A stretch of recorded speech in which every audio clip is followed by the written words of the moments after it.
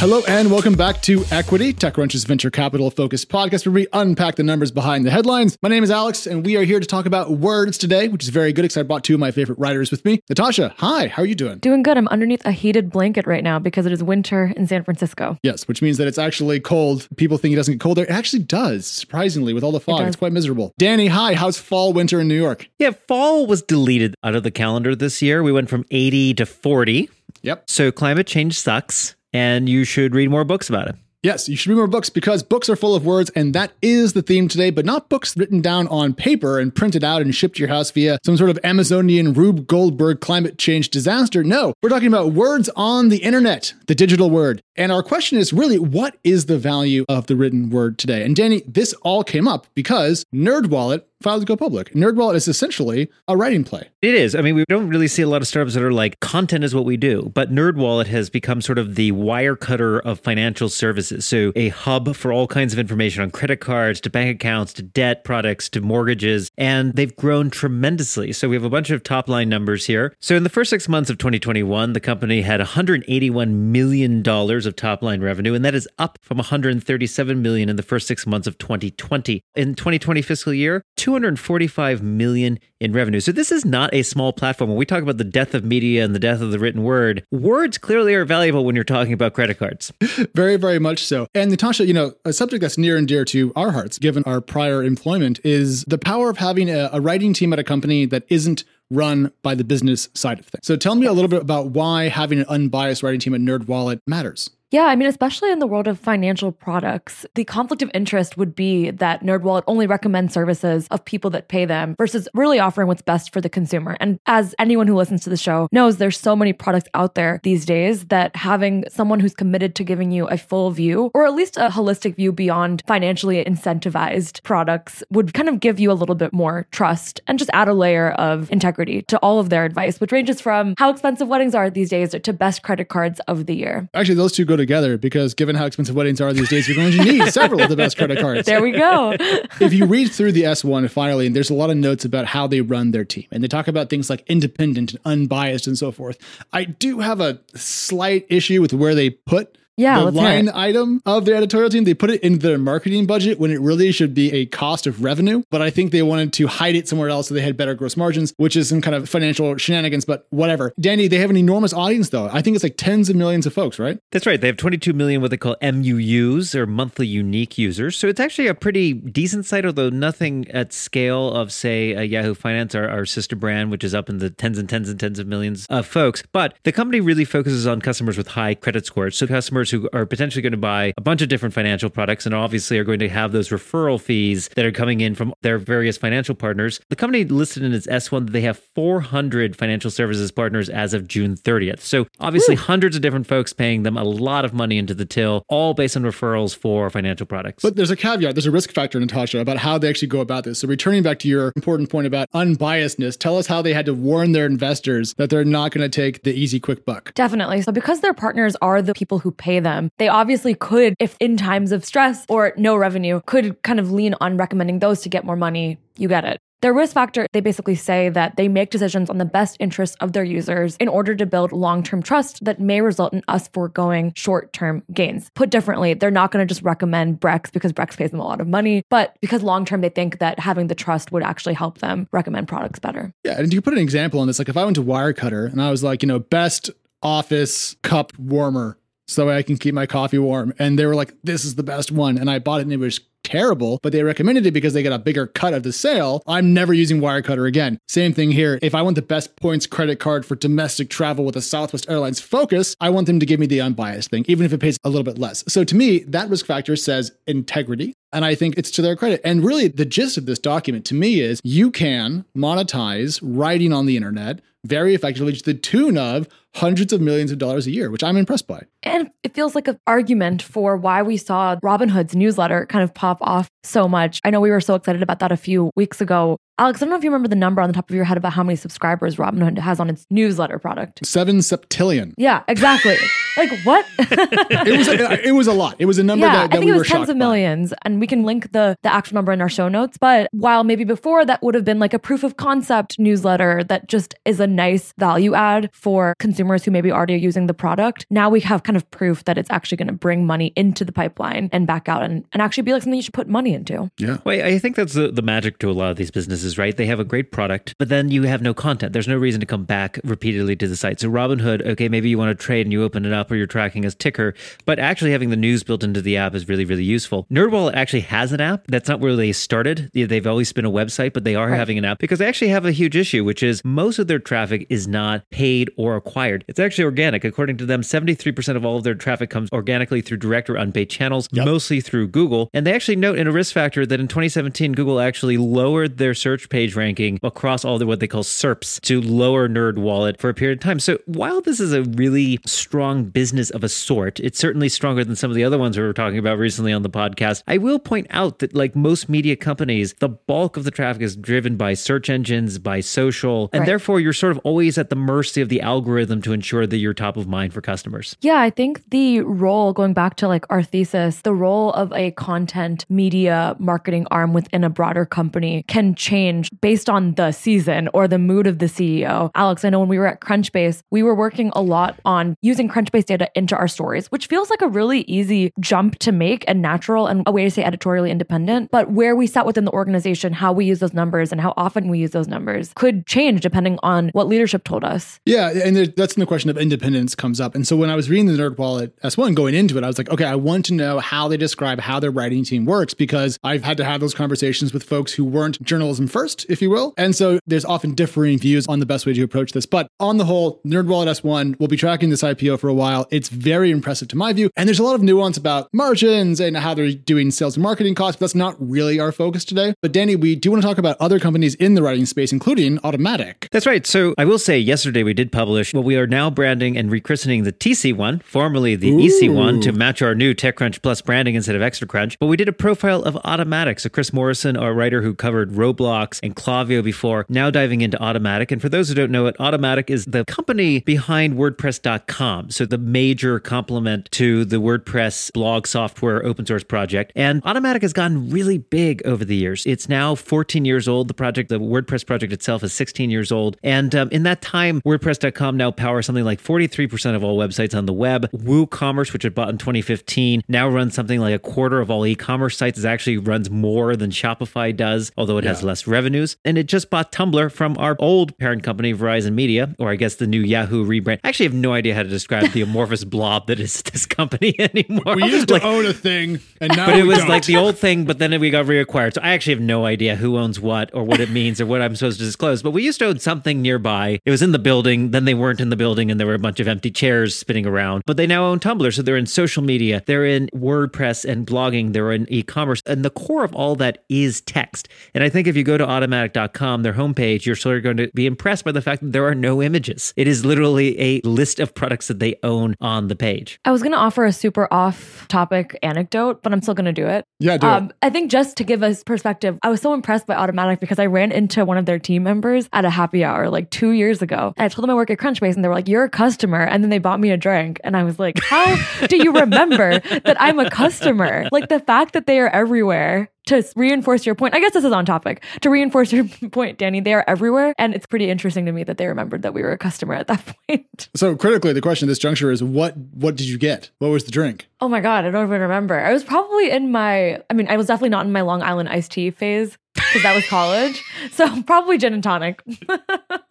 Had to be cool. a standard journalist cocktail. But I mean, Automattic is a good example of the value of the written word. I don't really want to bring up Tumblr as an example because Tumblr is more of a mix of images and GIFs and all sorts of things. And written word, though. And written word. There are a lot of folks who have their blogs on there.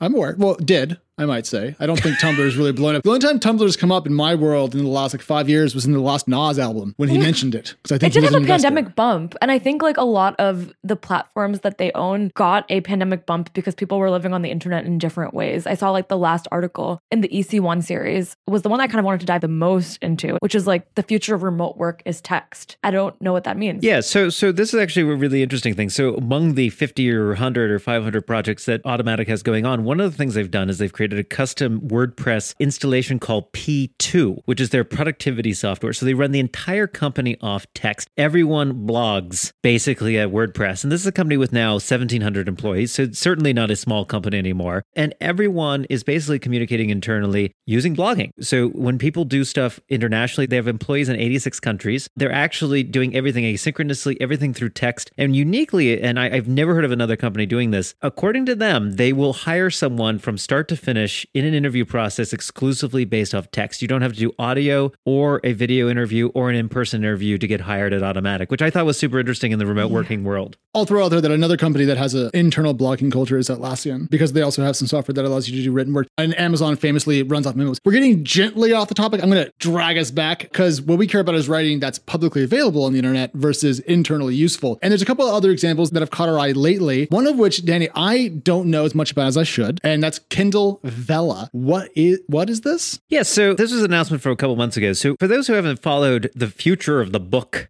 is dead. It's very sad, RIP to Gutenberg. But no one wants to buy a 400-page book anymore and read it from cover to cover. Wrong. People want what? I'm going to keep protesting because I disagree with everything you're saying. This is like you're just telling Alex everything he loves is not. I understand. I haven't bought a book since yesterday and the day before that. I have to say, you do have hundreds of books behind you. You are apparently holding up the entire publishing industry yourself. But nonetheless, so there has been this rise of the episodic novel. So novels that are snackable in the same way that Robinhood Snacks is a brand, apparently. But the idea is like have these chapters that are ongoing, oftentimes in the romance Harlequin category. And so we've seen this with Wattpad. We've seen this with Radish. Both of these companies were sold to Korean conglomerates in the last couple of years. And then Amazon is now competing. So they've launched something they're calling Kindle Vella, which came out. It's a play on the word novella for a short novel. And they're focused on romances. So you can subscribe to a book and you keep getting chapters over and over and over and over and over and over again. And some of these books go on forever. I mean, they're like daytime soap operas, except in text format. I think this is completely like a pitch to get Gen Z to be more interested in reading. Like, I love this idea. Periodicals used to be a thing in which a chapter would come out every month in a magazine. And I think that coming back fits into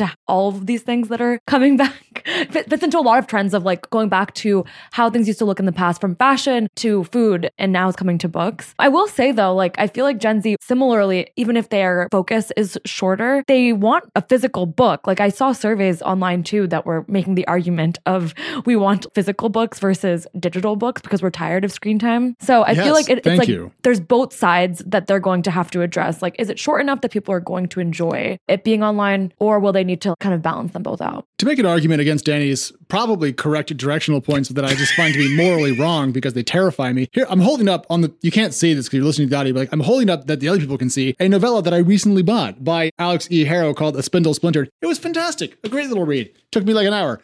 Just physical books to me still have a certain romance to them until people like me are dead. And I'm not going to die for at least 3 to 5 years. There will be a market for books. But the written word online is not only into fiction formats, there's also quite a lot of nonfiction stuff. And I know we don't want to leverage on Substack too much, but I do think that there's enough business writing and commentary over there to bring it up. Natasha, have you been surprised by the longevity of the newsletter boom, such as it is? No, I haven't. Coming back to attention spans, the best way to get a consumer to pay for writing may be at some points not to make them pay for 500 pages at a time. It's much more self-help friendly and education friendly and aspirational to commit to reading one article a week from your favorite journalist or favorite writer. I mean, those are the reasons I've subscribed. So I feel like the habit is definitely there. I mean, I don't know if Kindle Vella gave newsletters any credit for this product, but it does feel like those two worlds really mesh together well. Actually, I don't think Amazon really gives credit to other people's products quite often, as we recently learned from both Markup and Reuters.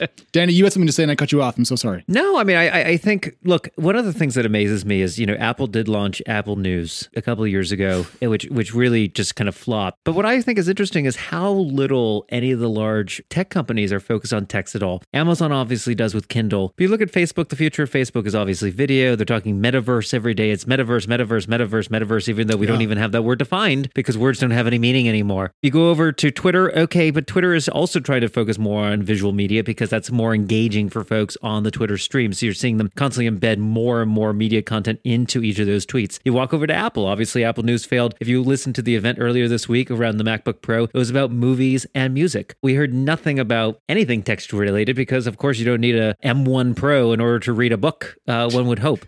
So one of the things I think is really challenging is there's really no large company in the Valley besides Amazon that cares about text. Even Google is not focused on text anymore. Yeah. And it almost makes directional sense because if you think about the world before the internet, right? Think about how important television was. Television set the tone for culture, for art, for conversation. And if you go back even further, not only was television so key in setting the national discourse, but also there's only 3 channels. So centralized video content was the way we communicated. Then the internet showed up. And the internet sucked because it was slow and no one had broadband. So we all read stuff on the internet. And now, is it really a shock that now that we have better mobile broadband equivalent, that we're kind of shifting back towards what humans want, which is video because we're lazy? But I'll say that in general, that the stuff that we're overall outlining to me points to a future in which the written word certainly is not going to be more popular than TikTok. I'm not delusional, I'm aspirational, but I think it points to a future in which the written word does get to persist as a key plank in our conversation online. I think that argument definitely gives it a little bit more precedent, but in some ways it does also feel counterintuitive. Every company I talk to these days is focused, again, like you're saying, more on video and engagement than just plain boring text. So it would be really newsworthy even if a company came out of the gate saying we're going to focus on text. It's like very anti-virtual HQ. It's anti a lot of what we're seeing venture dollars go to these days. It's like biodynamic wines. It's like, it's great that you're using, I always bring this up, but like, you're having the sheep shit all over the farm right. Yeah. The sheep shit wine. This is actually, I remember this now because of the sheep shit. Oh my God. I will say, so one of the things that I think is becoming clear though in the text world and when it comes to economics is that there are just buckets of cash for very specific things. If you're in self-help, Substack works. If you're in financial services and you want to be Wirecutter for financial services, there's endless amounts of money in terms of referral fees because getting a referral in a credit card is worth hundreds and hundreds of dollars. There's a lot of scale there. Another example, which people never talk about, but is actually a very successful company, is WebMD. Thousands of employees, both with WebMD and then their more professional version, Medscape, but creating medical content that makes sure that people understand different types of diseases or how their prescription drugs work. So you go in the medical case, there's a huge bucket of cash. The problem is there's not a lot of money if you're doing something new, original, creative, or not something that directly hits people in their finances, medicine, or self-help or careers. And that's one of the challenges that I've had with Substack is like, it's boring because it's all the same 2 or 3 subjects. I think distribution, it continues to be the question for a lot of people who are trying to monetize on the written word. I saw a metric out there that Amazon still accounts for 50% of book sales in the United States, which may be surprising to some of you, but it feels like then we need a startup that is kind of living the product that they're selling. That's why Automatic was interesting to me, actually, when you were bringing it up, Danny, because internally, if their culture is so focused on text and the value of text, that has to translate into their products in some way. So I feel like that, to me, could be like a way we start to see companies slowly bring text into their product, is like they themselves experiencing it, because everyone's selfish and needs to first feel the pain before they bring it. And I'll just throw out there that we are seeing a couple more things that line up here. Memberful from Patreon, building kind of a newsletter type thing. Another way to monetize the written word on top of a community that already exists, which could solve some distribution problems. And then as a last tiny little thing, the ad world is kind of coming back. And I think one of the reasons why the written word so fell out of vogue for so long was that the online advertising market was a crater unless you were Facebook or Google. And that's shifted a little bit as those channels have gotten to be more expensive. We are seeing, amazingly enough, the resurgence of the banner ad. Well, the banner ad is back. We added a sponsored ad on TechCrunch recently. So if you don't have an ad blocker, you are seeing more ads than you have in the past because ads are so good. The CPMs are crazy. And I will throw out as a last news note that Memberful did launch a newsletter product last week to compete directly head-to-head with Substack. And so we're seeing more and more platform versus platform. What was interesting as we were covering Automatic was how much the company has basically tried to avoid that sort of direct head-to-head competition over the years. And I'm curious to see in the next 10 to 15 years, the open source model connect into the economics of text, because I do think the sorts of folks who work in open source connect actually extremely well with the kinds of folks who do written word. Yeah, and I think the reason why we ended up having this whole conversation originally was because we were talking about how it's nice to see platforms arguing over how to get as many writers as they could, because for the longest time, being a writer was essentially like telling people that you hated money and that you wanted to essentially live off your spouse. And it's very exciting to consider the possibility of the potential of a future that may include writing being a lucrative profession once again. And if that happens, huzzah. In the meantime, guys, we're out of time. We're back on Friday morning. We love you. Bye.